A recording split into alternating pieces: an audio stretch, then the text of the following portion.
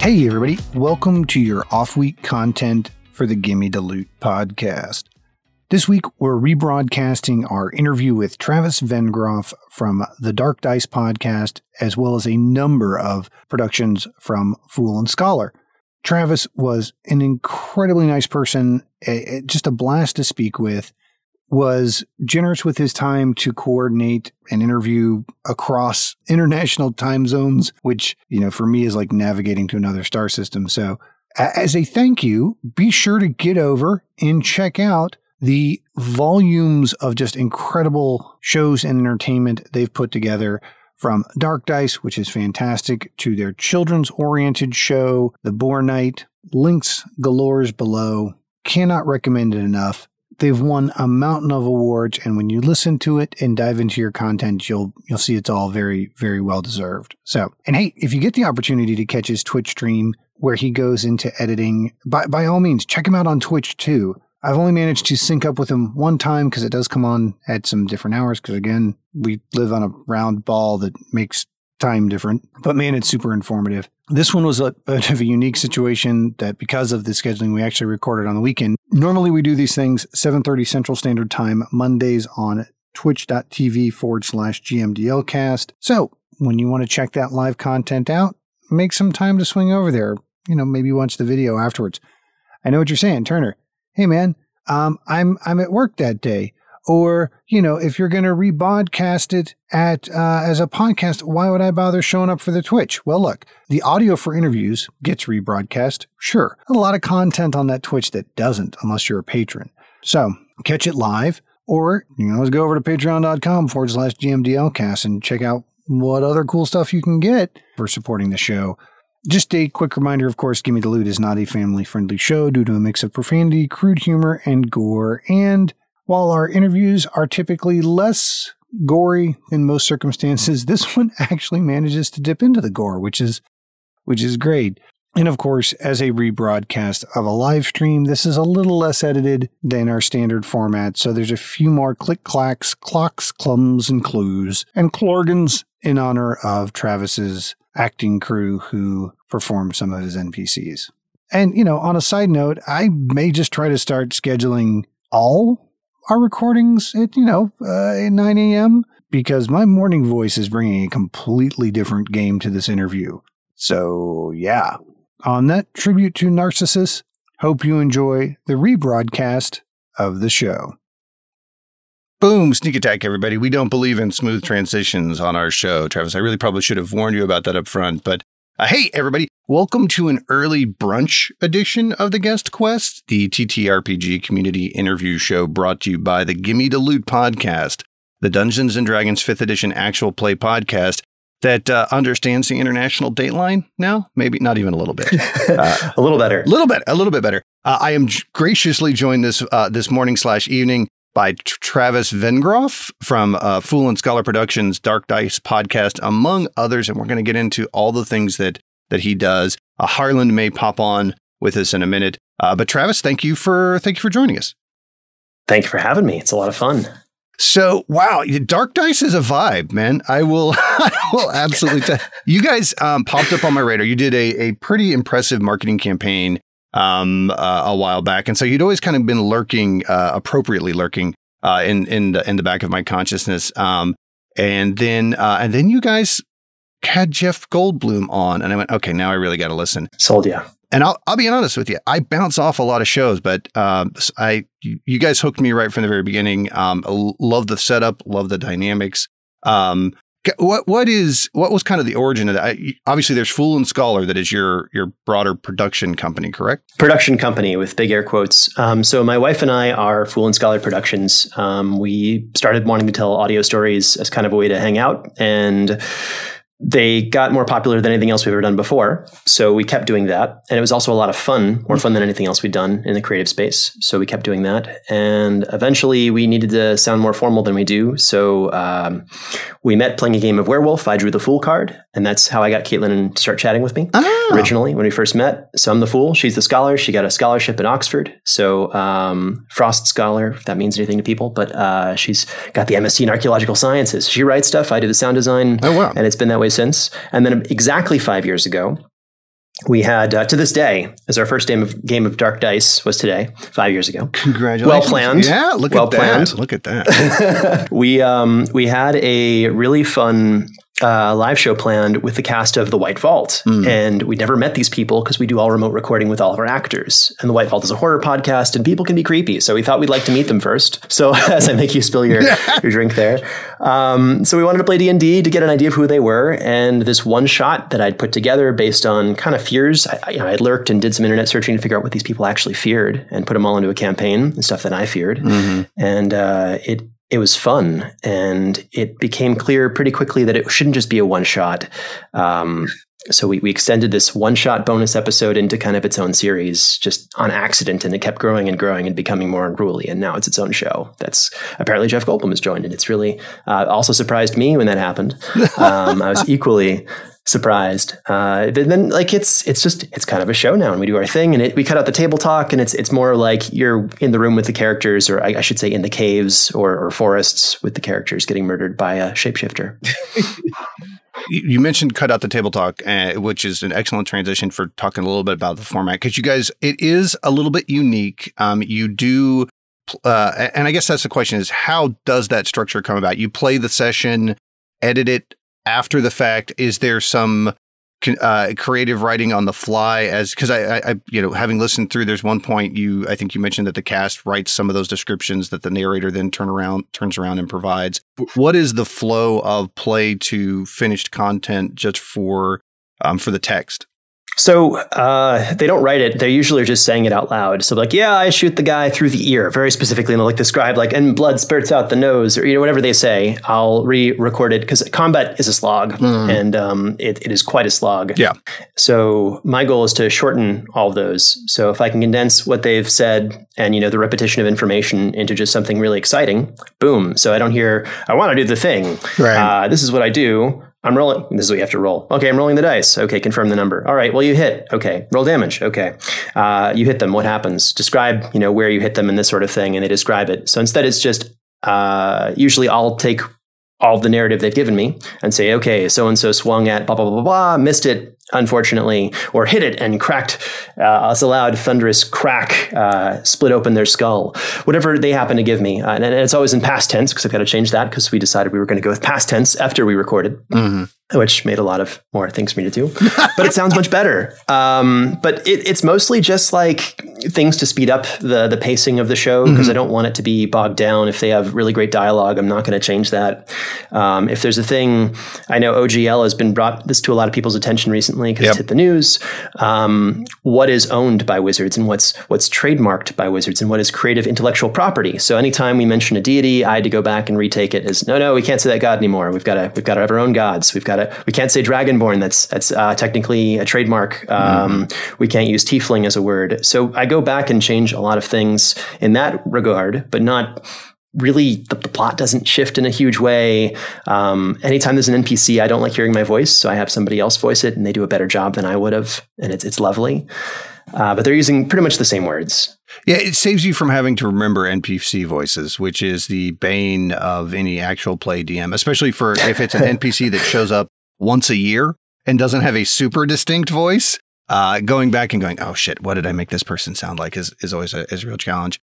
So you have managed to very constructively work your way around that problem. I'm glad, as exhausted as I am by the whole OGL conversation and debate and uproar. You guys were actually a little bit ahead of that game, right? You guys had transitioned into being a little bit more folklore generic at the start of season 2, right? Had you heard rumblings about the OGL? It was just, hey man, sometimes the timing works out well, or you were just conscious of the potential contractual issues? There were some big discussions around, let's say specifically orcs and the orc issue. So we made some conscious decisions to come up with our own gods, come up with our own lore. This was possibly fueled by a legal discussion, a fact-finding mission with Wizards of the Coast parent company Hasbro, and they were very surprised to hear that an obscure D&D podcast, what's that? Yeah. And to explain, you realize there are thousands of these things. We're not the only one. Right. So it's just been we don't touch any of their IP or intellectual stuff. That's fine. We respect that. And it's funny because we're even friends with people who are on the D&D team, and they're like helping market our show and get it out to people because they want it out to people. Right. But we have to be very respectful of what ownership and stories are in that regard. So we were a bit of ahead of the curve before this all came to a head, and it doesn't affect us as much. But we do like releasing pen and paper content for all of our adventures, so you can play them at home and have fun. So we do have to manage those things, but thankfully it seems to have sorted itself out as of this last week to a degree that seems acceptable, potentially. So one of the reasons why I in addition to my regular day job stuff in the past, I've been an internationally certified contract manager who so have spent a phenomenal amount of time reading contracts, a little bit less on the IP side, more on the product distribution side. So when this kicked off, I went, guys, this is just kind of standard contract negotiation piece. And when I started promoting our show 2 years ago, just going on non-D&D podcasts and going and explaining to people kind of what D&D is here and there, started digging into kind of explaining to people why D&D is such a big thing now, which led me into Hasbro's quarterly investment statements or investor reports, because they're publicly traded, which if you're not familiar with the quarterly documents a corporation puts out, Hasbro's are some of the most colorful and entertaining to read if you get the opportunity to do that. Because like if you're going to cut your teeth on investment information, highly recommend that document because it has ponies. But digging into that and seeing, hey, there's one sector of this report that is consistently higher than others. It is only a matter of time before this becomes an issue down the road. And this was probably a year and a half ago. And then they reorganize and make WotC a pillar of their overall corporate structure. And then TV and movie deals start to get announced. And you can kind of see that wave coming with anybody who's dealt with any kind of corporate merger piece. So when the OGL 1.2, whatever version of it that caused the major uproar came out, I went, okay, this isn't surprising that they're coming out with this. There are some very poorly written clauses in it. But I also think it's naive to ever put good faith in a corporation as a whole. Now, you're right. There's some fantastic people at Wizards. I'm sure there's some fantastic people at Hasbro. But corporations, by definition, exist to provide value to their shareholders, and to put any other values on top of an organization like that is, hey, Harlan joined us. Thanks for hopping in, Harlan. Hey. So Harlan plays Todd the Tiefling. Speaking of IP, we probably shouldn't be using on our show, but yeah, we are a little bit less sensitive to that IP, but we are also a much smaller production currently. And when we wrap up our third campaign, we'll probably go system agnostic from there. But you do a lot of soundscape work with the show and kind of setting ambient noise. And really setting that creepy tone. As somebody who grew up in the country, there's nothing scarier than the forest at night. I can tell you, there's just this weird one. It's darker than you've ever been in, and there's this omnipresent dread. And you guys do a really good job of capturing some of that soundscape. Are you guys doing Foley work for that? Where is that?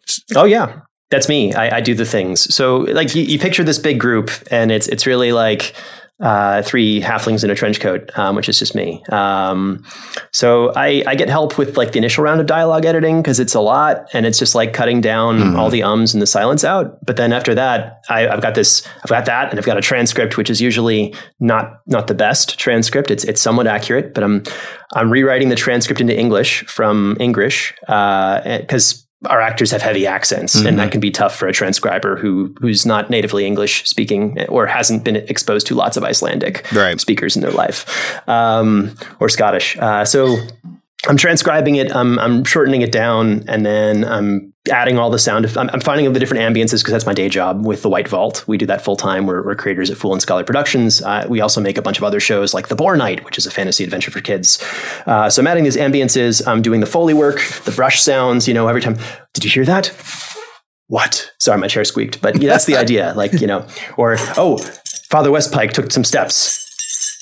He's walking in his chainmail. Or if you need a box with human teeth, I've got those. Whatever I'm supposed to do, I've got the sounds. I want to make it happen to make it sound as real and visceral as possible. So when the combat stuff, which is again super boring, happens, you've got these sounds that make you feel like you're actually there. We've got retakes of the actors, screaming and grunting and all the breathing sounds that go with it. Like, okay, that's great. You said you were winded. Can you re-record it winded? And I'll usually ask them to do it in session, like while we're playing. Because I'm like, oh yeah, my character's kind of winded. He's coming up to the door to open the door, and he's going to knock on the door. Well, can you do that? Like, you use some of those breathing right there. Like, yeah, okay, okay.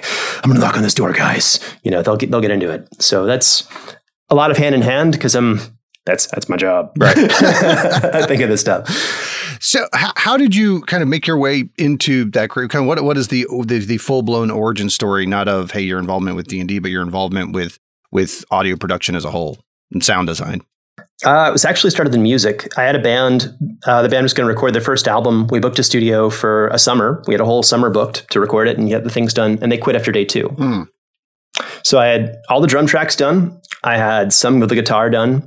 And I had a summer that I'd paid for. So I was going to go and I basically sat with the engineer and we edited pieces of pieces and looped them and did every creative thing under the sun to learn how to make an album from something that wasn't an album and just sort of improvise. And really, I learned to edit on Reaper a lot and used Melodyne and a bunch of these tools that are out there and get a crash course in editing. And then I made my own albums years later, kept doing it a bunch of times. And then finally, we made one called Legend of the Boar Knight, which is part album, part audio book with this boar who goes on adventures into Fantasyland, also inspired by a D&D adventure where we got a boar with animal. He gained intellect, long story short, but and then we made a podcast. Caitlin and I wanted to make a podcast together, so we made a fiction one, and it was fun. And I said, I'll do the sound design and production because clearly you're a better writer than me. Let's just have you write because that's your specialty. You're much better than me. I shouldn't be there. So gradually, my soundscapes got more and more complex, and I just kept doing it. And if you do something and you release 30 minutes of content every 2 weeks for 8 years, you're bound to get a little bit better. And that's kind of where I am today. I will challenge that. I've been doing it for 2 years, and I'm pretty sure I'm exactly where I started from. You guys do a bunch of shows. It does seem that they're predominantly horror. Obviously, when I was looking at your list of your shows, I'm like, okay, horror show, kids show. Okay. Sci-fi too. Oh, that's right. But is it horror sci-fi? I would say that it's not horror sci-fi, but it's definitely not. It's all the feels. How about that, right? Woman wakes up on spaceship alone. It can be a little bit horrifying, but she's got an AI who's trying to help her and she's trying to rescue some kids. So it's not like spooky horror. It's more like, wow, that's a really unsettling situation. I hope she's okay. Which, hey, that, honestly, that is, I can't, for the record, I can't stand horror movies. Like my brain is wired that if there is a jump scare, I can know it's coming 1,000 feet away, and it freaks me out every single time. But apparently I do love horror podcasts because you guys and then Mayday are the, I bounce off a lot of D&D podcasts, but you guys, and hooked me right away. Another thing that's interestingly different in addition to the overall audio production is you've got 2 narrative threads kind of running concurrently, like there's a little bit of a time shift. What was that just a scheduling decision? What prompted a tale of two parties, so to speak? So season 1 ended.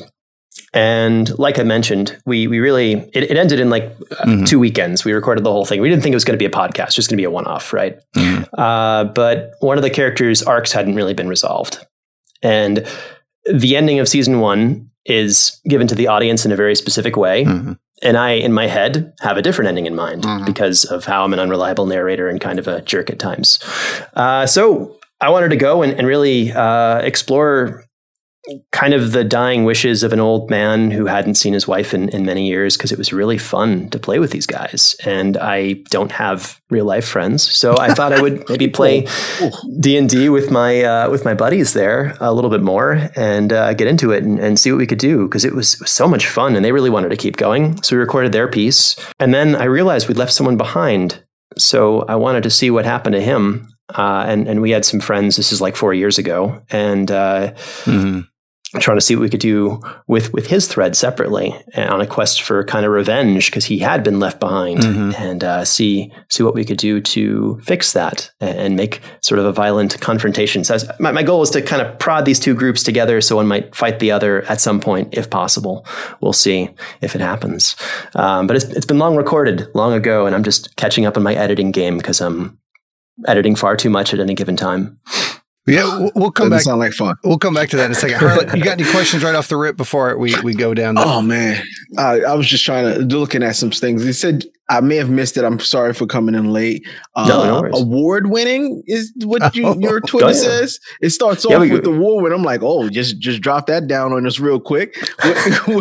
What award did you win, and how was it? It's being in an award winning podcast, or was it podcast? Oh, yeah. Podcast, sound designer, all the different things. We've had so much fun. The awards are many, and I don't mean to brag in that regard. It's been a fun 8 years, or 5 for Dark Dice. We've got a Here Now Gold Listening Showcase. We've won about 5 Audioverse awards, which is ridiculous. That's a listeners award. We won the New Jersey Web Fest for sound design and outstanding actual play podcast. Miami Web Fest for best actor, performer, and also for finalist or podcast director.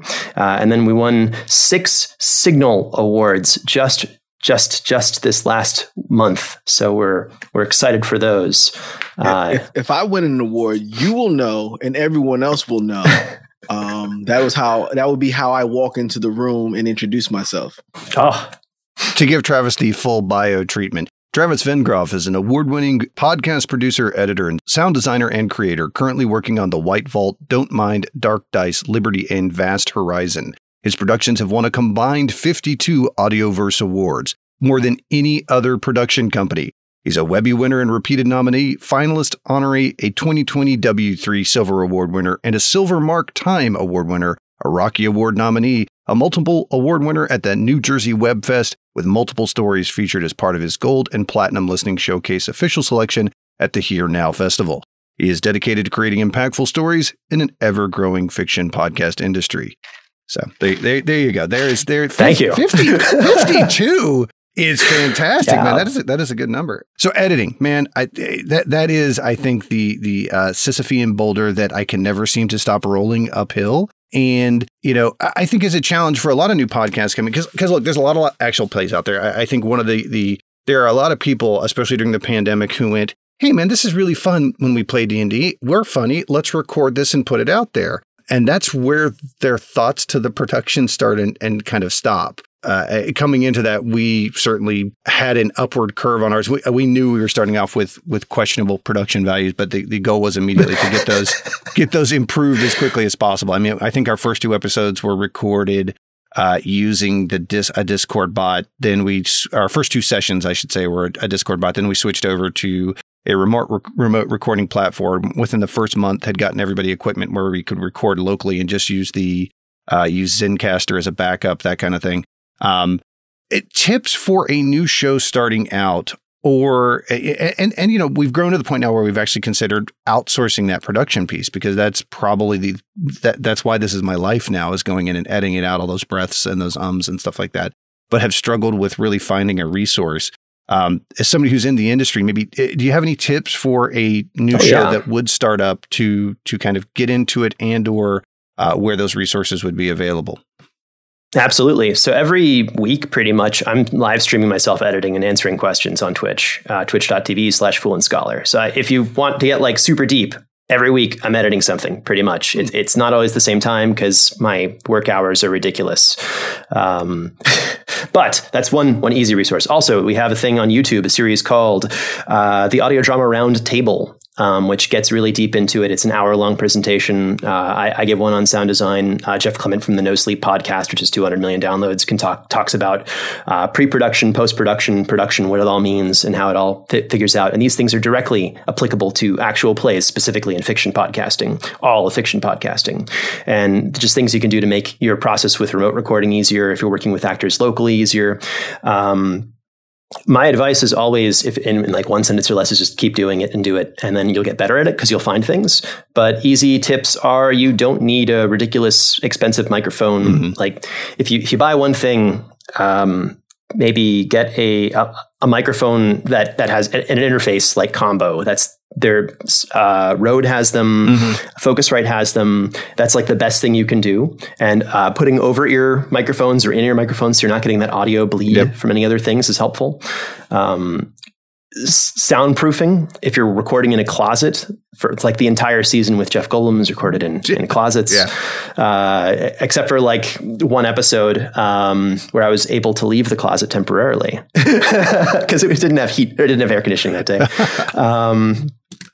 But like recording and just soundproofing, really. So when I'm recording intense scenes where I'm screaming, I just literally put my heavy blanket duvet over myself and the microphone. And I've just made a $300 an hour studio just by putting soundproofing around me. And it's actually just a blanket. It's nothing special. It's not anything more special than the blanket I sleep on. So I think like little things like that. Freesound.org has lovely free sound effects you can use or license or attribute by giving them credit in your credits section. There are sound packs you can buy if you're really needing super high quality and a lot of something. There are subscription ones that do the same thing. There's so many resources out there depending on what you're looking for. Mm-hmm. But the basic thing is do it and keep doing it. Dark Dice wasn't our first actual play. It was our second one. We've done Liberty Vigilance, which was a lot of fun and had a bunch of guest voices and names, but no one's ever heard of it. But that's okay. But it's a lot of fun and it's good and it's out there and it's waiting for you and it's really funny. Can I? Yeah, go ahead. So you said you do a Twitch stream of you editing. Is it more just people watching your process, or is it like you said, a learning situation where people can ask you questions? And if that is the case, how do you get any editing done with people asking you questions? Like, are you that? Like, I guess you got to the level where you're just like, ask questions while I still do my job because I'm great. Yep, that's it. That's exactly it. I'm quick, and people ask a question, and I'll answer it while I'm like clicking 7 things because I'm multi-focusing and. I'm a little slow sometimes because I'll usually get I get stuck in a zone for like 3 or 4 minutes and then I realize I haven't hit save. And then I hit save and then check on the feed. But I'm getting a second screen up and running so I can answer questions faster. Oh. But, wait. You only have one screen? Yeah. Don't start, Harlan. Don't start. If I showed you my crappy laptop that I've been editing on for 6 years, you would also be like, what laptop? How? And then I'll explain it is a pretty terrible laptop. It's only at its pinnacle, you could have bought it for $1,000. Mm-hmm. So you are an award-winning editor with one monitor, and our editor has like 14 of them. Okay, look, and needs a 15th every other week. Let's be clear that's not for editing. All right, when you have.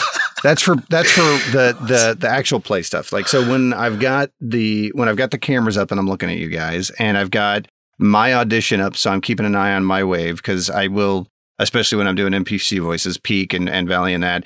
And I've got Roll20 open and I've got the 3 spreadsheets that I've got the encounter design that I built around. And yes, I have not only I've got my work is sending me like a big widescreen monitor. And then so I will be in a 4-monitor setup pretty shortly.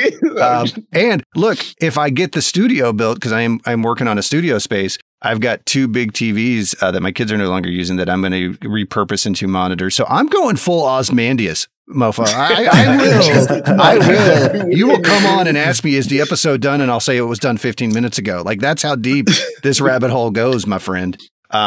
That's awesome. Yeah, that's. I will tell you the wider screen monitor, especially because I do everything in Audition. That's I got used to the Adobe suite for some of the other stuff and generating assets in early production time before we started kind of outsourcing some of the artwork, and it was me just cobbling together Photoshop and Illustrator stuff. Hey, look, got the creative suite, learned Audition. It wasn't. I'm going to say subtractive, but that's not the right term. It's not destructive editing, so it allowed me to undestructive. Yeah, it allowed me to be a little bit more flexible versus Audition. not Audition. What's the one that you guys use, Harlan? Audacity? Oh no, Audacity. Audacity. Yeah. Don't use Audacity. Yeah. Spend the $50 and get like a Reaper or a Mixcraft. Mm-hmm. Like I use Mixcraft. I got it it was free. Yeah. Like they had a free 30-day trial, and I was like, what can I do in 30 days? And then like maybe if I can extend this another 30 days by getting it on a different computer, because I was switching computers. And I was like, okay. And then I was like, crap, it's really good, and I actually know how to use this now. I'm going to spend the $50 and get it. Yeah. And then I did, and I haven't ever upgraded to Pro Tools. I'm still in the same one. Yeah. I use the same terrible laptop for many. It's actually my new tower PC that I just got this year is quieter than my laptop. Yeah. I mean, like, because it was dying. It was just churning nonstop. But like, it's not about the tech. My tech is very, very terrible and laughable in many places. The nicest thing I had was a nice pair of headsets because someone at Klipsch, they felt bad for me. Mm-hmm. And they gave me a free headset because they're like, no, don't use that. Use please. Okay. Like I can't stress it enough that the gear will not make you good. But sound conditioning and environment really, I think, is the big differentiator, right? Like if you're dealing with, look, Harlan, I don't know. We don't get a ton of echo off of you though. Like you have never really been the problem, and I'm not sure if it's just your voice. I don't know if that's an ATRI or a Samsung dynamic. We use either a QU2s or ATRI dynamic mics for most of the cast, which does a phenomenal job of filtering it down. Most of the guys Harlan's really kind of the outlier, have worked their way down to a closet recording situation. Yeah. But I don't know if you're in a nook there that you've got soundproofing, but I don't get the rumbling rattle. When you yell at your kids, I pick that up. But other than that, like I try to mute. My son was just about to start vacuuming in the back. I'm like, what are you doing? You see me? You see me? My wife, we just got a new Roomba for downstairs. So she took the downstairs one and moved it upstairs. And I'm like, I'm now going to have this looming Roomba threat like outside my closet door that I'm going to have to know the robot's schedule before it kicks on. That's lovely. But yeah, man, it's why so much horror? Is that just the content that has come naturally? Is that something that you particularly enjoy? Oh, I love it. My wife is also really big. She writes all the stories again, and it's fun. Like when I was, it's the genre I gravitate toward. It's not the thing that I have to do all the time. Our first campaign against Vigilance wasn't horror. It was just sci-fi adventure. It was madness, but it's just sort of where we are. It's our comfort zone. It's our comfort food for us. When we were sitting down in the evening, we're like, okay, the world is terrible right now. It's COVID-19 starting. Let's watch a horror movie about someone else having a terrible time, and we'll feel a little bit better about ourselves. Like that's where we live, and I think video games, the same sort of thing. We find those because they make us feel alive and better about our lives. I think it's fascinating that your wife has an archaeology background. Steve Erickson, who's one of my favorite fantasy writers, also archaeology background, and I think that plays very well into writing for the genre. Has she ever talked about how those two kind of click together, or is it just? Oh, it's always there. Her background is in researching things. Like all she did when I met her was research mostly corpses because we weren't sure where she was going to go, and we were thinking she was going to work at a corpse farm, which studies decomposition. And she would like have these books on like mass graves. And okay, I was just going to sit down for dinner. I think we've explained why the horror all of a sudden. I think we just answered the previous question too. But no, ethnography, archaeology, research. She puts so much science into our fiction in a very real, even fantasy, right? So someone gets a gangrenous cut, she's going to get into the details on it. If we're writing a new adventure right now that I can't talk about because it's not going to come out for a bit, but there are many things that she's been researching to make sure that it will feel appropriate and also scientifically be appropriate, or what sort of animals would these sound like, or what sounds would be here, what birds are in this region of the world. Because I've got this little sound H8. It used to be an H6. It evolved when we got a Patreon that worked really well, and now it's our careers. But I go out and record stuff, and I want to make sure that I'm getting accurate recordings and doing those things. I've been doing that from the start. I was just not very good at it, and now I've gotten better because of experience and doing it more and more. But like, I'll hear a door and be like, "That's a really great door. That should be in our show." So you evolve with what you kind of see and feel, and pushing toward realism and getting realistic sounds will only immerse your audience more, and the more realism you put into even your fantasy, with sorts of creatures that might be out in those woods, and the sounds of maybe foxes, or they're actually some of the most terrifying noises you'll ever hear in the woods. That yelp and scream that they do is the geckering. I heard it actually in my town, just like walking the dog 3 nights ago at 3 a.m. I heard the geckering, and I was like, oh, it's foxes. Because I know what they sound like. I should go back outside and record it once I bring it back in. So D&D in a Castle, you guys are regulars at D&D in a Castle. So fun. And your tables are sold out for most of the year, it looks like, when I was checking the website earlier. Both sold out, yeah. And actually really quickly, too. They were like, you're the fastest to sell out. Oh, like, oh, cool. That, yeah. Yes, we'll take that. So I guess we have a lot of fun. We go to this castle in the UK and in Northumbria in England. And it is the Lumley Castle. It's even got a ghost, which I've got an escape room, and we put people through. There's a dungeon, and we get what's called the guards room. It's part of the dungeon, and it's like the darkest, scariest part of the whole thing, which is supposed to be the most haunted. Right. And we get to scare the hell out of people for 72 hours. So it's a lovely experience. Friends of the show, Jeremy Cobb and the Three Black Halflings are also participants, and was listening to one of their episodes. I've been aware of it. It's been on my to-do list for a lot, but then COVID disrupted travel, and I've never kind of gotten back around to it. D&D in a Castle sounds cool, but it sounds like it is even a broader immersive than even outside the game sessions. Like Liv was talking about some of the characters that they play even outside of the sessions, and it is a broader 3-day experience than just, hey, going and playing D&D at a cool location. Can you speak to that a little bit, or? Like I'm going to use a IP that I shouldn't, but it's an easy example. So I'm just going to try and be quick about this. Harry Potter has that scene where they're all in the dining hall, they're all eating together, they're all wizards. Like when you've got 70 people who all know D&D in this actual castle's dining hall on wooden tables, eating really cool food and having a great time chatting about things they love and around people who are just as nerdy as they are, it's pretty magical. There's also a dance that goes on. It's optional. If you don't dance, it's fine. They've got games of Knucklebones, which are like, it's this really fun old ship game with dice. And there's a night market, which is actually one of my favorite parts, but I don't want to spoil things. But it's like, there's some immersive stuff that takes place throughout the weekend that's quite fun. And there are things to do, and the grounds are really inspiring, revitalizing. Even if, between games, you're like, oh man, I've been in a dark room for 8 hours on a campaign that's in an underground adventure.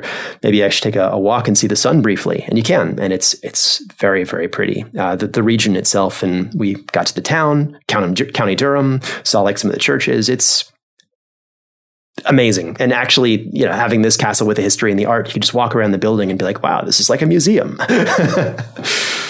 So you guys relocated to Germany was it a couple of years ago? What was the move to Germany? What kind of triggered that? Was it a professional decision, personal decision? What brought you to the Germans? So I had a job. I had a real day job for a long time. And then I switched to a different day job, which allowed me a little bit of levity and not being stuck in an office. And I was able to travel just a little bit. And I did. And I did travel just a little bit with this day job. And then I was able to move across the country for this day job and try and work on some things there. And then I was podcasting the whole time, but the podcasting income exceeded the income from the day job. And then I was actually making minimum wage, like actual minimum wage, like US whole standard minimum wage. So if I can work from anywhere, geez, where do I want to be? So now that I'm an internet-based person, Portland is a place that I wanted to be. It is a place that I no longer wanted to be at the time. So we said, where could we possibly live? If we could be anywhere, what was our checklist? Mountain View. Okay, let's look for that. Somewhere central in Europe. Okay. And we had this Excel spreadsheet with all these numbers and different point systems. It's a very German thing. So we wound up picking Germany. So we live in Bavaria. Precision German engineering. Very nice. Very, very, very nice. Harlan, any questions? No. Well, there's a question from Dreeken in the chat.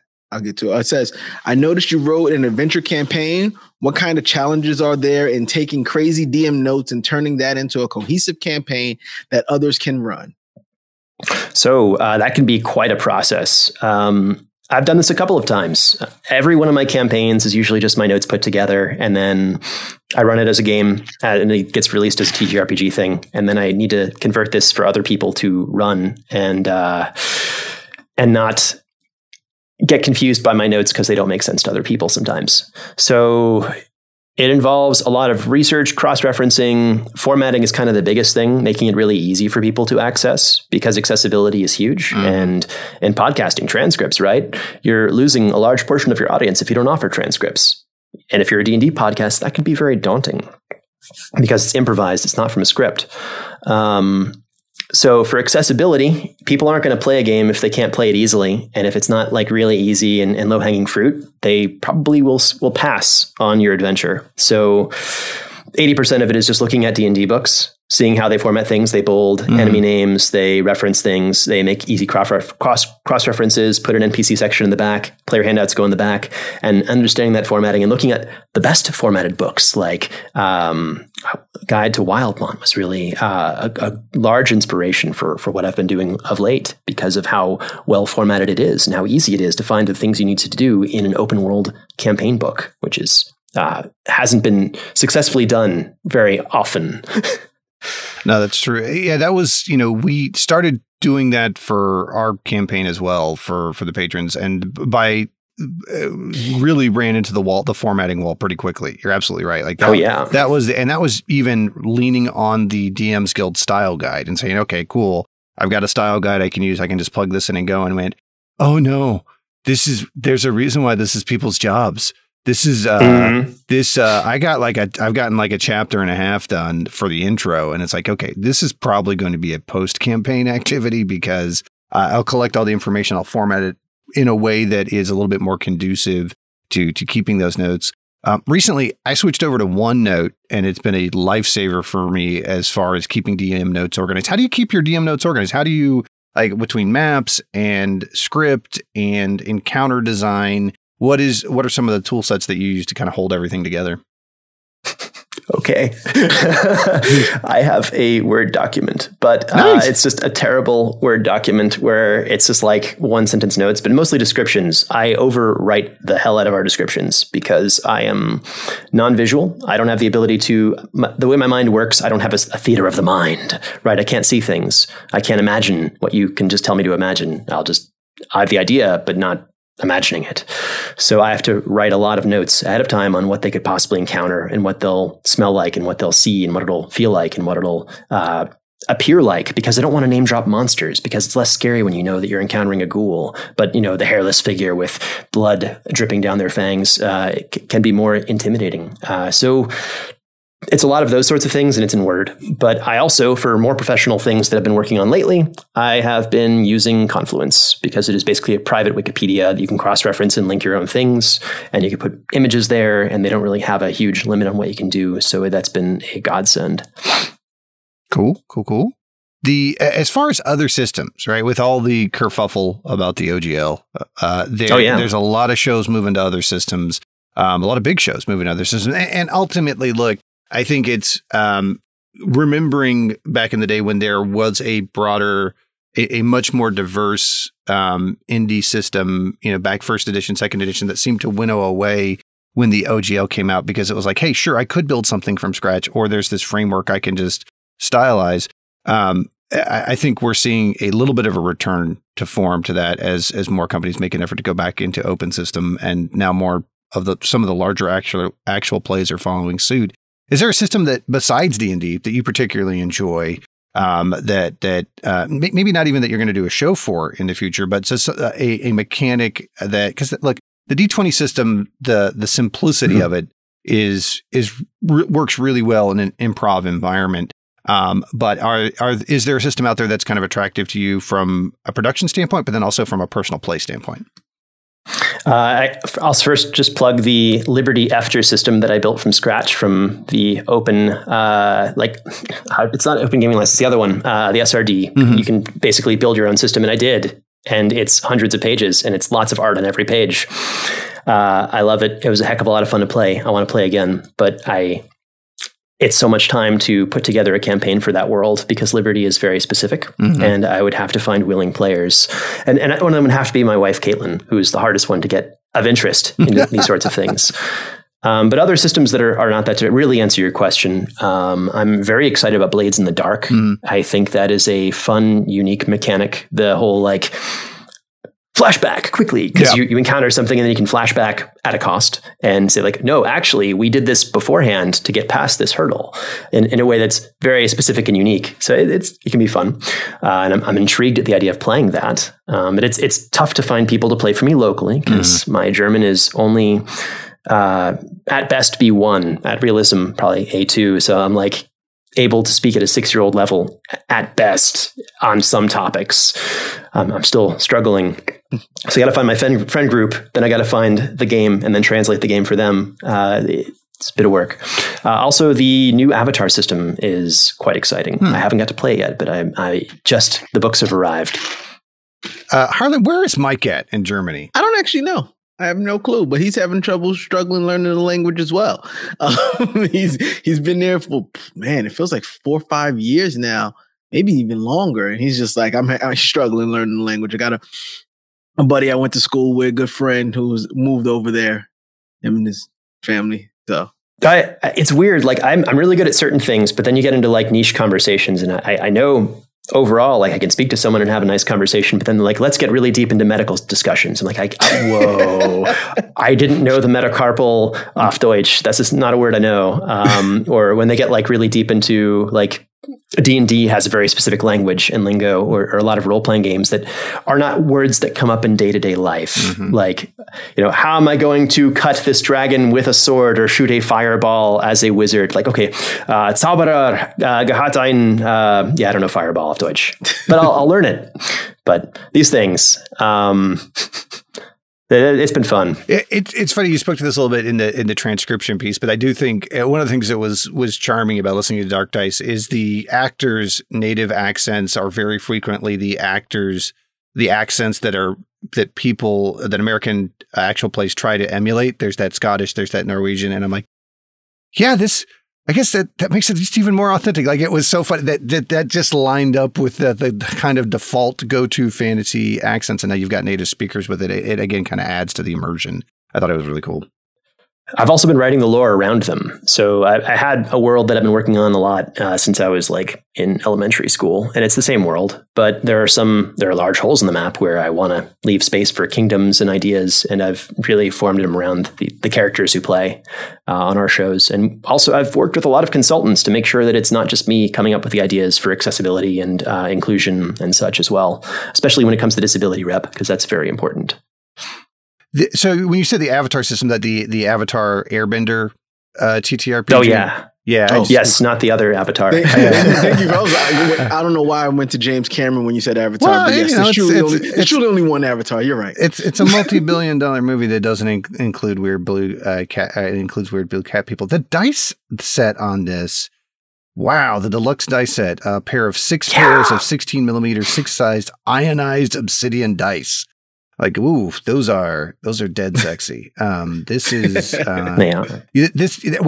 those dice immediately reminded me. Have you there's the Star Wars TTRPG that's got the weird dice system. But it's mostly symbols on the dice, right? And so I went, ooh, okay, that I could see how that system could be interesting to learn and challenging to play for sure. So, and the whole system changed when the Fire Nation attacked. That's to true. Quote Peter. That's true.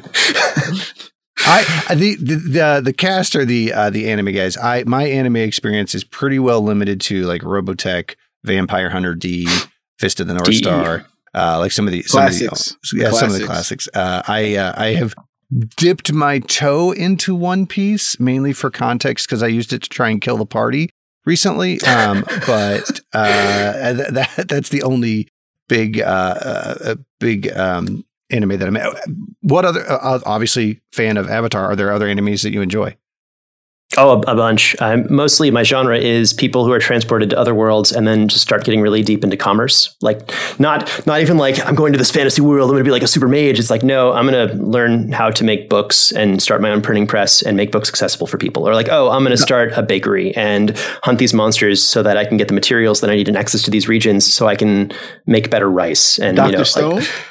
Not Dr. Stone. Did you read Dr. Stone or Archie? No. I don't know what this is. Oh, Dr. Stone's an anime where guy from something happens to the world and they basically end up way in the future, like 1,000 years in the future. And the Earth has to be really pretty much brought back from where it used to be. So you've got people who grew up around that time, who they live kind of like the caveman society, but Dr. Stone was this kid genius, and literally he is bringing back what he remembers, because most of the people were trapped in like an amber, and he gets out of the amber and he's like, and literally it talks about how to create gunpowder, how to make this. And he's taking all these common ingredients and basically trying to bring the world back to where it was. So it sounds very similar to where they get transported, not in a different world, same world, but thousands of years into the future, but the world is completely different. And he literally is building everything from scratch. It's pretty good. Heck yeah. It's pretty good. That sounds awesome. Just wrote on my list. Follows teenage scientific genius Senku Ishigami, who plans to rebuild civilization after humanity was mysteriously petrified for 3,700 years. So yeah, that is so Dr. pretty good. Dr. Stone is him chipping him out of the stone. Is that pretty much what the premise? Yeah, it's really interesting how he gets out and all the stories and things like that. Yeah, and he's trying to not.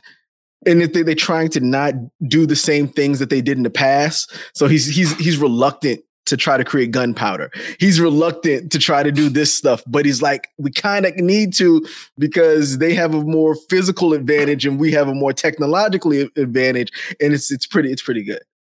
That sounds awesome. I just put that on my list, so I'm going to check it out. Yeah, that was one of the things that I was fascinated by when these guys started exposing me to kind of just more anime and context in general, is the depth and breadth of the different genres within it. You know what I mean? Yeah. That there is sport, like there's, I think one of the better ones that everybody's a soccer one or the basketball. The volleyball and soccer ones. Yeah, that have popped up recently. That is a whole subgenre within it, and it is something that I would love to have more time to explore, but I just have not had the opportunity to do. The show pretty much consumes my life right now. So I understand that so well.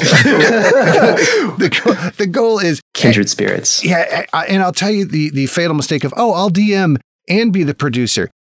Kids, if I can give you a piece of advice, have a producer and a DM. Don't make those the same person.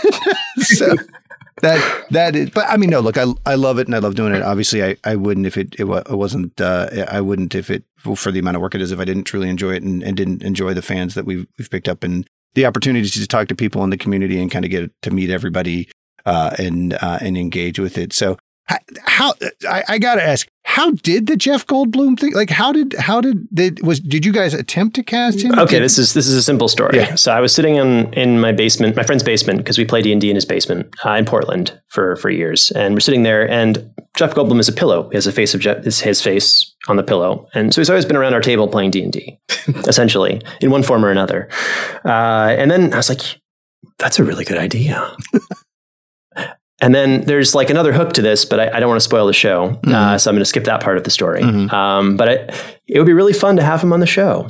I think he would really enjoy playing. I think it seems like a very Jeff thing. So I put out an email the way one does to Jeff's agent and was like, and by the way, our music is really good, because that's a whole part of our production is just the music. And I'd love to chat with you about that too. But our shows don't suck. We've got a lot of fun. We've got a history of doing this. And all like the bullet points that you'd give to somebody. And by the way, here's a character sheet with your character art that we've got in mind for you. And then we didn't get a no. And then, it kept going to the next person. And we're like, all right, it's going to the next review. And then it didn't get a no. And then eventually, like, okay, you're recording next week, this Thursday, at this time. Like, oh, okay, this is really happening. let's roll the dark dice and see how it goes. So it was a surprise. Yeah, that's fascinating. The look, you just got to ask component to that is really cool. And if you haven't listened to the show, folks, and you've got a image in your head of how delightful Jeff Goldblum would be playing Dungeons and Dragons, it is twice that. It is phenomenal. It is. But yeah, I'm glad you brought up the music because you guys have done some spectacular stuff. At one point, had a huge choir involved. Walk me couple through, times. Yeah, walk me through what that experience was like. How you like it was a 60 person choir? 40 person, but we can layer it because it's not an American Union choir. You can actually use the same. They can record the part twice, and then you put them on top of each other, and it sounds like 80 people or 120. You keep going and going. But from the beginning of Dark Dice, I really wanted to have a crazy, awesome, like witchery soundtrack. So we started working with some hurdy-gurdy, a guy named Enzo Pizzovio out in England, and writing and recording our music and editing things and making it bigger and bigger and bigger. Eventually, flash cut to about a year into production, because we've been doing this for a while. And I had this contact who was recording with an orchestra and a choir and said, I've got a couple extra minutes. Do you want to take a couple of the minutes? I've got a 3-hour session. I don't think I can use the whole thing.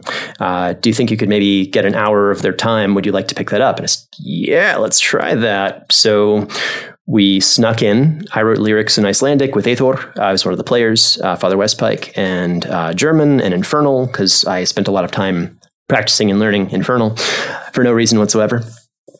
And we wrote lyrics around our own new creepy gods and various things about our world, and we made them bigger and bigger. And then Stephen Malin has been the chief behind pushing all of our music together, and Brandon Boone from the No Sleep podcast as well, recording tracks for us. And we've got maybe at this point 20 soloists, from hurdy-gurdy to hammered dulcimer to violin soloists who are like really specialist to cello stuff, to the orchestra, another 40-piece strings, to another 40-piece for the choir, to another 40 pieces for brass when we had Sakamoto.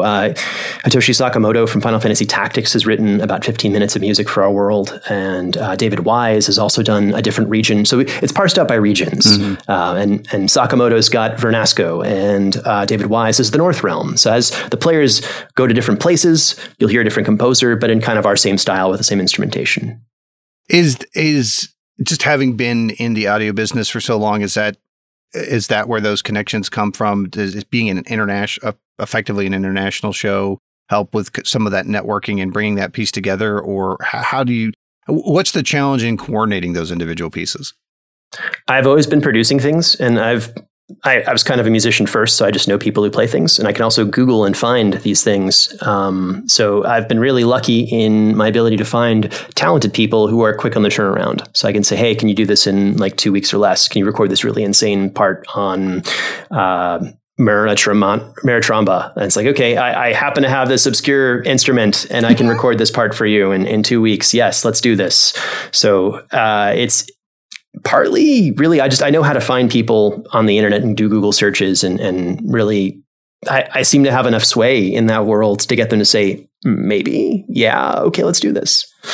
The enthusiasm with which you guys approach the production and the engagement with it, I'm sure is a big part of that. It is, you can tell that there's quality there, and it makes it a little bit easier for people to be part of that production. Namache asks, I think I found the YouTube of the guy who did the hurdy-gurdy for you at Fool and Scholar. Was it Andre?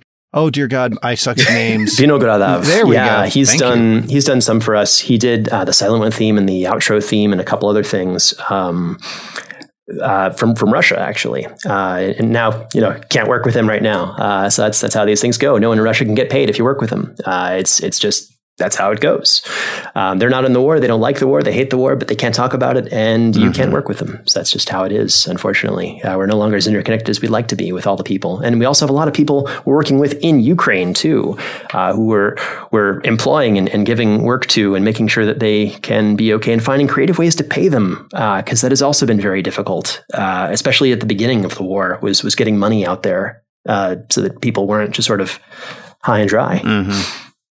Yeah, I do. I work with coders in Romania and then a production in Taiwan. And just once you start, that's why when I found out you were in Germany, I'm like, okay, I can figure out a way to make this work. Like this is very much what I do in my day-to-day life. But being actually over there, I'm sure helps some of that interconnectedness, but also makes you a little bit more subject to some of the instability that pops up every now and again. So, well, cool, gang. We're coming up on the hour. Travis, in our normal format, when we have the full panel here, because it's not about, they're heavy drinkers, and getting them, especially toys, getting them awake before noon on a Saturday is an accomplishment. Harland runs, so that's his excuse. We roll initiative, and there's a whole reaction, bonus reaction. We do an action economy setup. But one of the keystones of it is at the end, if the guest chooses, they can ask a question of the cast that the cast is compelled to answer. So is there, and I know I probably should have given you a heads up on that when I was saying this, but normally I do that. Okay, this is how we work, and we do an action. This is what a bonus action is. This is what a reaction is. This is what the dodge action is. Is there a question you would like to compel Harland to answer as our guest? What is the thing you find the most difficult when playing? Oh man, the rules. I'm very new to D&D. I've only ever played it for our podcast. Okay, and I've I've never played any other TTRPG. So it's the dice system. Everything is so new to me. So I really lean on the guys, Turner, who's played for a long time, D&D Beyond, and anything else we use that, because I don't know what my dice rolls are. Like the other day, they was like, Harland, it looks like your weapon is doing +12 and it should. I'm like, guys, I don't have a clue what it's supposed to be doing. Let's go through the math and let's do, because I just have no clue. So the rules have been the hardest thing for me to get around. But it's fun. It's fun. I've been having a good time. Improving is fun and everything like that. But yeah, the rules around it is killing me. So the specific rules, and it makes a lot of sense. And like trying to navigate what you can do to making that a reality. Okay. Yeah. Yes, definitely what I can do and can't do. Is like, that seemed like I could. Am I able to ask as a bonus action, a second follow-up of like, what's your favorite part? Yes, absolutely. My favorite part, honestly, I don't know. Like I said, this is the first time I've ever played. I don't know how my experience would be with people I don't know, which is kind of cool. We have a new person in the cast that I am playing. So this is the first time I'm playing a game with people I don't really have years of experience, relationships with. Like the cast, I've known everyone on the cast feels like 10 years plus now. Even Turner, me and Turner's been workers almost, it seems like 10 years now. Yeah. So I know everyone, but we do have a new cast member. So the most fun I have is playing with these guys. I'd play anything with them, and the just the camaraderie and things like that. So I'm having fun with that. But as I deal with more people in the community, through Discord and everything like that, it just seems like it's a really nice community. And I think I think I'd have fun playing with a lot more people. So just the camaraderie. Okay, that's a very great answer as well. Yeah, it's interesting. We lucked out, when I went to put the show together. One, I wanted to make sure that we had as diverse a cast as I could get my hands on at the time, and then as well that we had different levels of experience. So Harland, first time playing D&D, was on the show, is the start of the spectrum, and then from the players, the other end is Anthony, who has played, I think, 3.5 forward basically. And then you have Mike Crusty Old Ass that, again, has other than 4, is very well versed. And one of the things I keep threatening to do, because I have picked up the resources for it, and I'm a big systems nerd, is doing the cross-generational comparison between, okay, this is what strength looked like in first edition. This is what strength looked like in second. And this is what strength looked like in third. Because to me, that's fascinating, because there are components of it, like the power curve on wizard spells is largely consistent from the first edition. Like if you go back and you look at the rate at which those spell slots accrue, it hasn't dramatically changed. The advent of cantrips is obviously a big part of that. But to me, that they nailed that particular design component to the extent where you don't have to change it that much is I think, a testament to the game. But Dreeken, yes, that's right. Here we go again. This is where I talk about rules. Which is why I'm only threatening about doing it, because they talk about a niche interest. But yeah, that's as we finish up our first campaign, we'll be jumping into some other systems and exploring a few other voices in the DM's chair, so I can have some time, but also some other systems as well. You might really enjoy the Yawning Portal. They adapted a lot of older campaigns. There's also some books that have come out recently where they're just like, oh, here we go. Yeah, to 5e. I'm trying to think what they have the big omnibus versions of some of the first huge 1E modules. They're beautiful books, man. They're hardbacks. They've got the original 1E module, then they've converted it to 5e. My reading backlog for systems is like this big right now, so. Okay. I'm currently working through Vaesen. Then Cyberpunk Red is after that. There's the Free League has been doing some really cool stuff with adapted properties like Transformers and the One Ring and things like that. So kind of diving into those and really kind of seeing what's fun to play, but then also what would potentially work on the production side of things, and then just cobbling together different mechanics, because I think that's one thing that 5e D&D Beyond is a great tool for new players or for players in general. But there are rules segments, like when you go and look at the campaign books, there will be a rule block designed for like dinosaur races in Tomb of Annihilation that just doesn't appear anywhere else. And it's like, hey guys, databases are a thing. Let's put those in somewhere so I can, as a DM, go, where are my racing mechanics? Don't make me invent Mario Kart rules for D&D, because I've invented Mario Kart rules for D&D. Okay, gang. So with that, I think is going to wrap us up. Travis, thank you so much for joining us. We absolutely appreciate it. Folks, if you aren't listening to Dark Dice or The White Vault or Vast Horizon or Liberty or Don't Mind, they can be found where you find all podcasts and certainly show. And we will absolutely show drop the links in the Discord when this comes out as a podcast in a couple of weeks. We'll drop links to everything in there.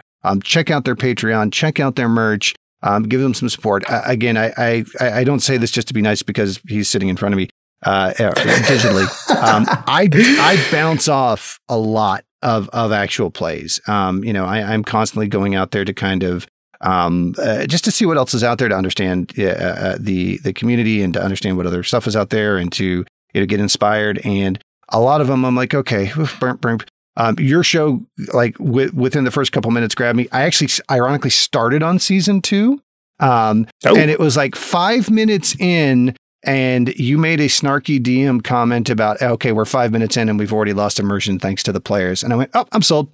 He's got me. And I was like, because I do think that is something that, a lot of people are like, oh yeah, I like my D&D more actual play. I like my D&D more audio drama.